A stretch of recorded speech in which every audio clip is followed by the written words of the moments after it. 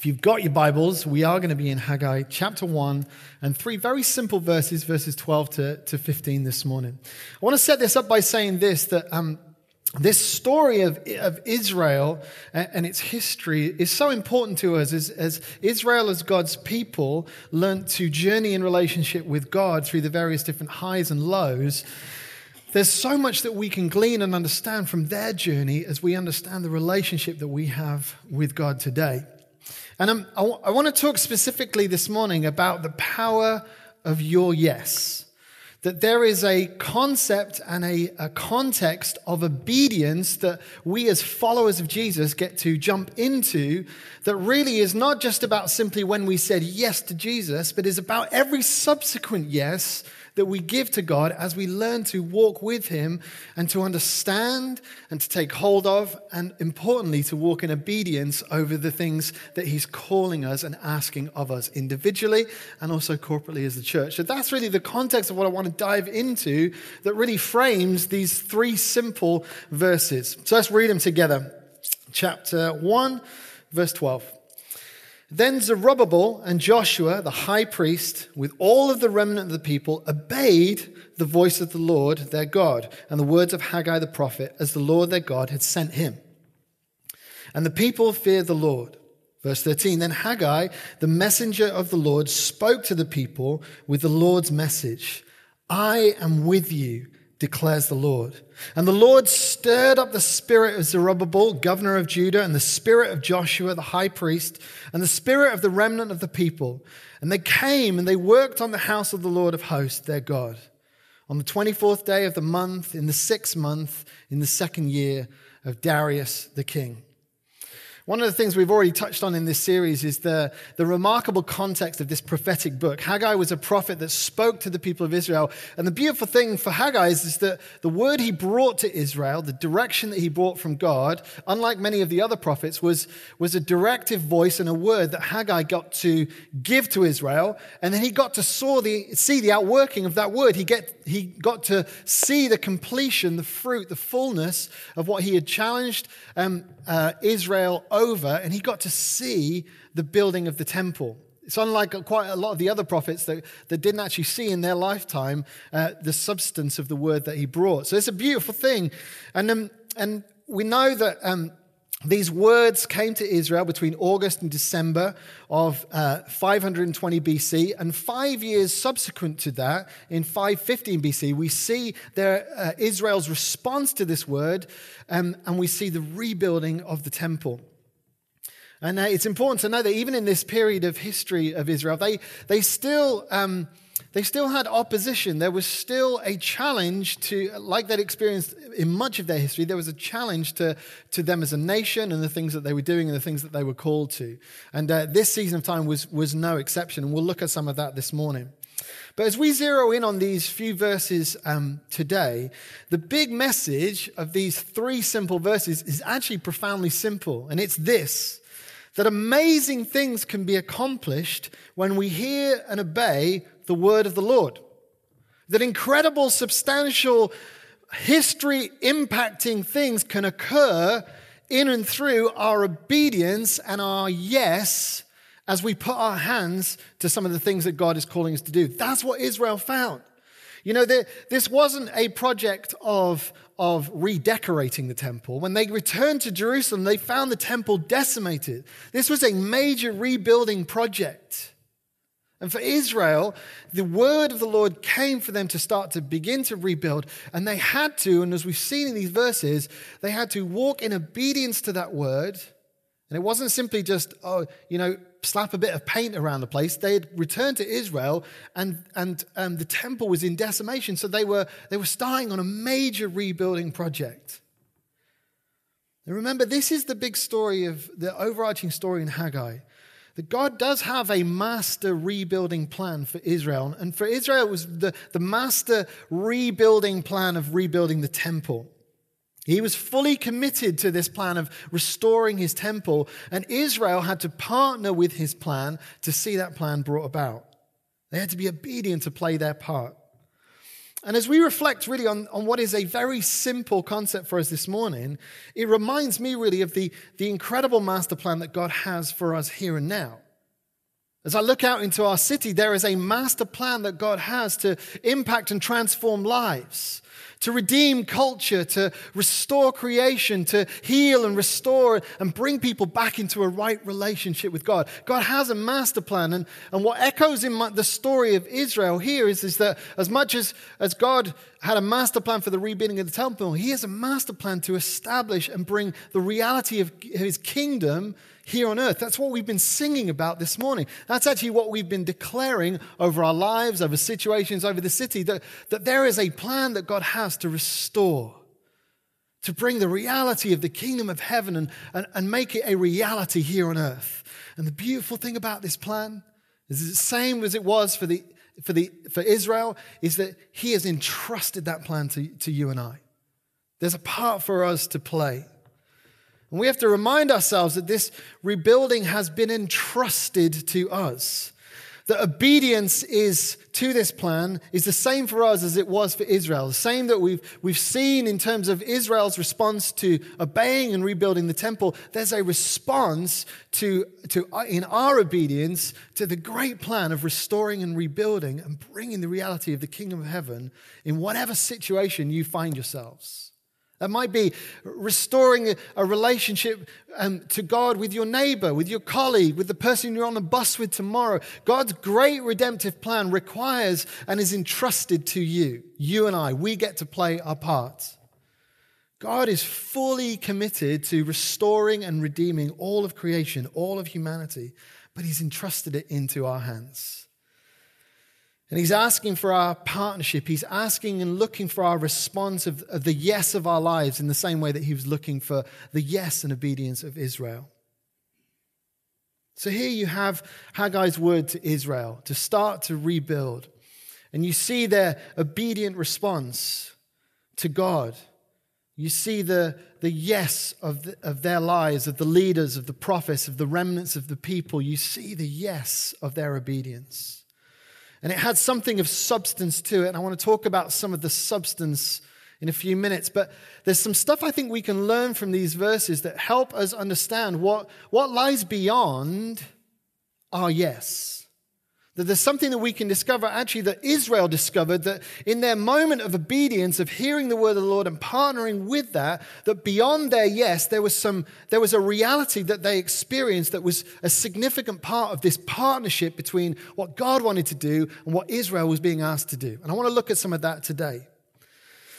So on the other side of our yes is the power for three things. On the other side of our yes to God's word is the power to empower us, to enable us, and to encourage us. And I want to look at those three things simply today. If we look at Israel, and in these verses, you look at verse 12. Israel gave a response to the prophetic word to the nation to rebuild. Israel gave a response, and that response was their obedience. You see it in verse 12. And they respond to God with the yes of their lives. And what followed that yes was what we see in verse 14. And that is that beyond their yes, there was an empowerment, that God empowers us. So verse 14 says, and the Lord stirred up the spirit of Zerubbabel, governor of Judah, and the spirit of Joshua, the high priest, and the spirit of all the remnants of the people. Listen, there was a stirring up. God, beyond the response of their obedience to God, God came, and beyond the yes of their lives came this empowering where God stirred them up. He strengthened them in and through their obedience. In our obedience to God's words, we have to remember that it's always a partnership. But the partnership starts with, what's my response going to be? What's the response of my life going to be when God asks or requires something of me? Is it going to be to walk in obedience? Because if it is, what we find on the other side of that obedience is a stirring of the Spirit to achieve that which God has already instructed us to do. This is the encouragement that Israel found. In the moment of their obedience, they found themselves being stirred and strengthened. I think about in my own life, over years of this church, we go out on a Friday night and we feed the homeless on the street. We give out food and clothes, and we just spend time praying for and talking to the guys on the streets on a Friday night. And every time I go out, the hours leading up, I'm thinking, I really don't want to do this. I've got no sort of motivation. I feel like, I feel a little nervous, apprehensive. I'm lacking in motivation. I'm just being honest with you. This is how I feel before Friday. And then I get out there on a Friday night and you get on the streets with people and you sit down and you talk to these people who've got rich stories of what's happened in life, and you get to show God's love in a practical way. And quite honestly, every time I've gone out, I've felt like I don't want to do it. And every time I'm out, I feel strengthened and encouraged. Like I feel like I engage with these people that at one level I have nothing in common with, but then you begin to talk and you begin to pray and offer love and encouragement to these people, and something stirs because it's being obedient to God's word. It's being obedient to the call of God to love the least. Like this is the reality that beyond our obedience, often, leading up to that yes or stepping out or obedience towards what God's asked us to do, leading up to that, there can be a lack of motivation, a sense of fear or anxiety. But moving through that into the yes of how we respond is a strength that comes. That we're strengthened, that we're encouraged, that God stirs us. Remember, it's this beautiful partnership, and that's what obedience, that's what we find on the other side of our yes, on the other side of our obedience is this: we meet God, and He stirs us towards that which He's called us to. The second thing that we experience beyond our yes is that God enables us. That we're empowered, first of all, but then God enables us. I love this story of Israel, and you actually have to dive back into Ezra chapter 5 and 6.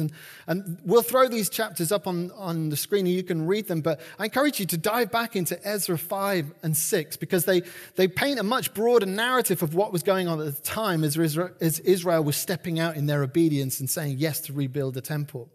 What we find out from Ezra 5 is that there was a Persian governor, Tattenai, and what happened was that governor came at the point when Israel started to rebuild, and he challenged them rebuilding. So he found a group of people rebuilding the temple, and he said, "Who's ordered you to rebuild this temple? Like, what's going on here? Why are you rebuilding the temple?" And this wasn't just some random. This was a governor. Some element had authority in the land. And we find out he asks the second question. He says, right, who's involved here? I want the names of the people. And this was a challenge to Israel. This was Israel being challenged. And it wasn't just hey, I'm just curious about what was going on. Israel were under threat of being imprisoned or perhaps even being killed for what they were doing. And actually the governor of Persia who was asking these questions was asking these questions so he could send a report back to the king, Darius. So here's what you've got to understand, that right in the midst of this, you see that Israel are finding that they are being confronted, they're being challenged over the rebuilding. Even in the midst of their obedience, they're being challenged, but they keep going. You read it in the scripture that they kept going, they kept persisting, they kept building, even until a report was sent to Darius and they would hear back. There was a kind of tenacity and a dedication to continue through this challenge, even for fear of their own lives. And I love that because it helps us understand, and in a moment I'll tell you why it's so supernaturally amazing when God enables us. But I love the tenacity of Israel. Like God had spoken, He'd given them a word. And they'd partnered with that word and they'd said yes and they'd been obedient. And the other side of that yes, they were tenacious to keep hold of it. They didn't get challenged and go, do you know what, we should probably, for fear of our lives, we should probably park what we're doing, put down the spades, put down the bricks. We'll put everything on pause because we could end up in prison here. No, they kept going. They kept building because they had a confidence because the Lord had spoken. And what's amazing is you read in Ezra chapter 6 is that there's a whole list of the letter that gets sent back from the king Darius. So this report goes off to the king, and Darius writes back, and Darius had looked into the situation, and he'd reminded himself actually that it wasn't even just the case that they could be like permitted to build the temple, but there was a historical covenant and a historical promise to resource Israel in the building and rebuilding of the temple. So you read like a whole list of Darius's response back, which is, let them alone, let them build. In fact, more than that, give them everything that they need, any resource that they need, give it to them. Like, this is the amazing thing. Beyond the yes that Israel gave to God in their moment of obedience, in their moment of contending for that word when there was challenge, they found on the other side of that incredible provision that enabled them to do the very thing that God had called them to do.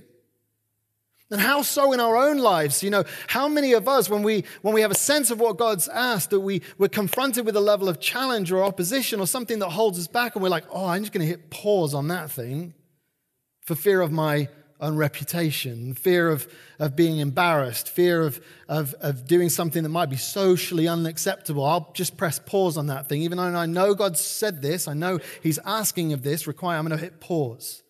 Now, Israel invites us into a radical journey of dependence on God, in which and through which we find out that God enables us. So our obedience, the yes of our lives, opens us out into a territory where we find that God enables us. I encourage you, go back to Ezra 5 and 6 and just look at the glorious way that God provides even in the most unexpected places.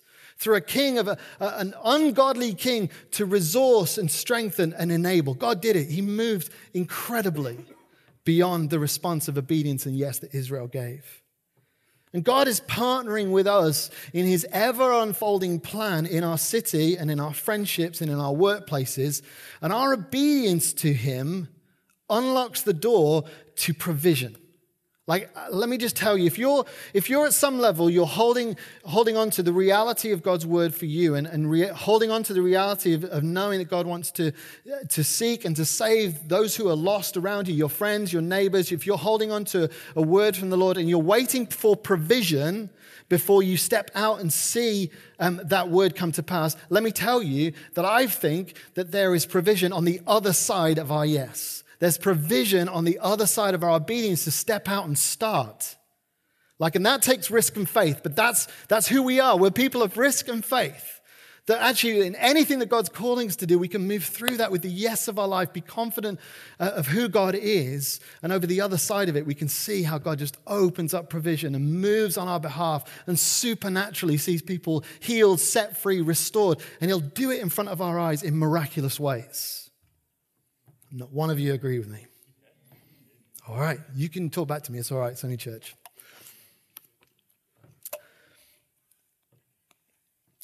So on the other side of our yes is that God encourages us as well. This is what Israel found, that not only did God empower them through their yes, not only did God enable them through their yes, but God brought this incredible ingredient to their life and their experience, which was courage. And they needed it, as we've just said. But remember, after verse 12, their response to this word from Haggai about rebuilding the temple was obedience. And then Haggai brings this word to them right off the back of their obedience. And this is what he says. And Haggai, the messenger of the Lord, spoke to the people with the Lord's message. I am with you, declares the Lord. I am with you. This is one of the most important elements which we're to find in this journey of walking in obedience and trusting God, is that there is the ingredients of I am with you. Like for Israel, this would have been a beautiful sound to their ears. Because in their history, as those leaders of Israel would have heard this word come from, they would have been reminded of every situation and every season in their history when they'd been confronted with trial or challenge, when God had spoken and said, I am with you. This is what they found. Every time there was something significant, every time something happened in their nation's history, this word would come. Every time there was an impending doom or impending challenge, impending tragedy, this word would come again. I am with you. And it was the powerful ingredient of courage that gave them a commitment to not just be obedient, but live and continually work out that obedience, because I am with you. So beyond the yes of Israel was this promise that God was with them. It was the assurance that they needed. It was the peace that they needed. It was the confidence that they needed. All of Israel's hopes and dreams and promises that God had given them were all wrapped up in a God who was with them. And it's the same for us today. Listen, there's echoes in these verses of what we find when Jesus comes and he commissions us, when he brings and tells us what our life will look like and our defining assignment and call. There's echoes of it. Listen to it in Matthew 28, 19 and 20. Go therefore and make disciples of all nations, baptizing them in the name of the Father, the Son, and of the Holy Spirit, teaching them to observe all that I've commanded you. And behold, I am with you always to the end of the age. Listen, there's an assignment of a calling that rests on every believer's life. And it's on us to determine, how will I respond to this assignment? How will I move forward with this assignment? But right in the very mix of this assignment is our choice to say yes with our life. But right in the very mix is this courage, because I am with you. It's beautiful. So there are those three things that we can pick up from these verses. That God, in the midst of our obedience to him, that as we position our lives with a continual yes, that on the other side of that, he will empower us, enable us, and encourage us. And the key for Israel was their obedience to God's word. God's empowerment comes as a result of their obedience to that word, as a result of now our yes towards God. I want to say this very simple phrase: our yes is our obedience, but our obedience is our love. There's a correlation. I want us to grasp this this morning, because in some way I'm not saying that in some way that our obedience towards what God says in his word or what he said over your life is some sort of robotic response. It's not. It's part of our love relationship with him. Before we look at that, let me remind you, Luke 11 says this: blessed are those who hear the word and keep it. Blessed are those who hear the word of God and keep it. So on the other side of our obedience is a blessed life. So would it be right me saying that actually in the whole realms of our potentially our disobedience, that over the other side of our disobedience is an unblessed life? Right? How many of us are going for the unblessed life? No. But listen, our obedience isn't some sort of robotic response to God simply for what we can get on the other side of it. Although the reality of a blessed life is what we experience beyond being obedient to God. But let me say this: I believe in the realms of God and his love language is this. The love language of God is obedience. Let me throw some verses at you. John 15:14 says, "You are my friends if you do what I command you." There's an attachment, a relational attachment to our relationship with God, that in the mix of that is the reality of our obedience towards him. John 14 verse 15 says, "If you love me, you'll keep my commandments." That connected to our ability to really love God, our response to the way that he's loved us, that we would love him, critical to that is our obedience. 2 John verse 6, "And this is love, that we walk according to his commandments. This is the commandment, just as you have heard from the beginning, so that you should walk in it." There's incredible power in not just saying yes to Jesus and everything he's done on the cross, as amazing and transformational as that is, but actually to continue to walk in the way of love, to walk in the way of connection to relationship with Jesus. That is a way that we submit our lives in obedience to what he's asking of us. James in the Bible, who I love because he's just so forthright and clear. He just says it how it is. James 1:22 says, "Do not merely listen to the word and so deceive yourselves. Do what it says." There's something that we have to grasp that is our love relationship with God that demands and requires of us a response of obedience. But we have to take our place. This is what, again, we can learn from this story of Israel. Israel learned how to respond in obedience, not just to a concept of rebuilding the temple, but actually walked in obedience and substance. It looked like something. It looked like picking up a shovel. It looked like grabbing a brick. It looked like putting another brick on top of another brick. And for 5 years, it looked like a continual journey of yes. It looked like a continual journey of obedience. Listen, for us, it's no good simply saying, well, I've said yes to Jesus. There's something for us to do in living in obedience as we get involved in the very thing that Jesus calls us to. God's great master plan on the earth to bring the reality of the kingdom of heaven and make it real on earth. This is what we give our lives to. This is what we give our yes to. This is what we have to be obedient to. But we build in and through obedience. It looks like something of substance. It looks like a brick that we put into the concept and construction of our lives. Could it be that actually we build into the fabric of this building that we love God and we love people? Could that be that what we lay in a foundational wall of our lives as we point ourselves towards our city and our friends?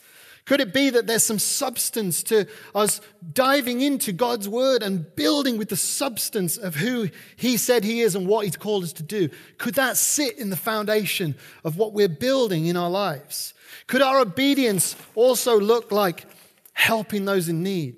Could it be that we find in Scripture God's heart for the poor in such a way that we are moved in an obedience in our love for him that we love the least? Could that be what we put in the foundations of our wall as we point ourselves towards this city? Could it be that actually the fabric of who we are is built around being a generous people? Could that sit in the foundation of the wall we're building, of the structure of the kingdom of heaven that we're building? Could it be that actually we respond in obedience to sharing the gospel? Sharing the gospel has some substance. No one will hear and know and see who Jesus is without you. So could that be in the substance of what we build into our lives? And in all these things, this is not an exhaustive list. In all of these things, are we people who will take hold of the substance of the kingdom of heaven? Could it look like something, a brick, a foundation, something of substance that we build into how we say yes on a daily basis, in every season? Could it be that these and many more things form the substance of our yes towards Jesus? The greatest yes that we can ever give is the yes that we give to Jesus. But following that is a lifestyle of yes and obedience to him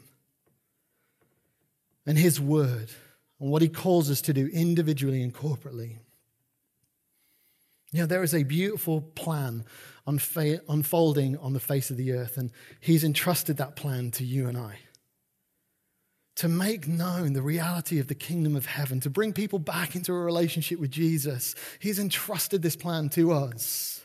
It's what we're called to build, and not just say yes to a concept, but to go form some bricks of substance, to start to build it into the fabric of our lives and the fabric of our city. That's how we say yes. That we would see the kingdom of heaven here on earth, in our lives. I want to finish by telling you a bit of a story about the mission. Sarah and I just got back last week from Mexico. We got the privilege of speaking at a mission school out there. How many of you remember Jimmy and Gina who came and spoke? They run the orphanage over in Romania. They are involved in the mission, which has 3 bases, Ranchos de sus Niños in Mexico, which is where we were speaking, in Romania and Nicaragua. Listen, we had the privilege of going there on their 30th birthday, which was amazing because a significant time over 2 generations of people who had given their yes to God to go and affect the lives of people in Mexico. And I want to tell you this, that what we discovered when we went to Mexico wasn't just a mission school with 100 or so students learning about missions, wasn't just hundreds of orphans who had found family in the context of the orphanage that they've built.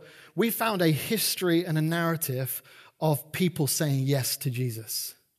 Listen, when I heard the story of Steve and Kathy, who is Jimmy's mum and dad, and Steve said yes with their whole family 30 years ago, and they went down to Mexico on a word from the Lord, and they responded with a yes.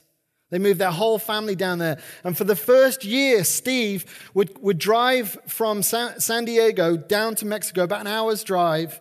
And he promised God, they bought a plot of land, because God had told them to. Say yes. They bought a plot of land. And for that first year, he said to the Lord, I'm going to work 12 hours a day on this land. And that didn't include the hour and a half drive either side, and it didn't include his lunch break. So he went down there for a whole year with a yes with his family and a shovel and a pick, and he began to just dig holes and excavate the land. That's all he did for a year, because the Lord had spoken, given him a word about rescuing and loving orphans in Mexico, and bringing the reality of the kingdom of heaven to Mexico and to Tijuana and to some of the dumps, that people would come to know Jesus. They said yes as a family, and they went down there with a pick and a shovel, and they excavated the land. Now, I want to show you a video, and it's a video about their missions experience, but what I want it to do is help give you an idea of what 30 years of consistently saying yes to Jesus can do. You can go from a pick and a shovel, and you can see you can see God do something glorious through the yeses of your life. So let's watch this video. So I'll show you that video not because it's a promo for a missions experience, but because of this. You could see what it looks like 30 years on from one family saying yes.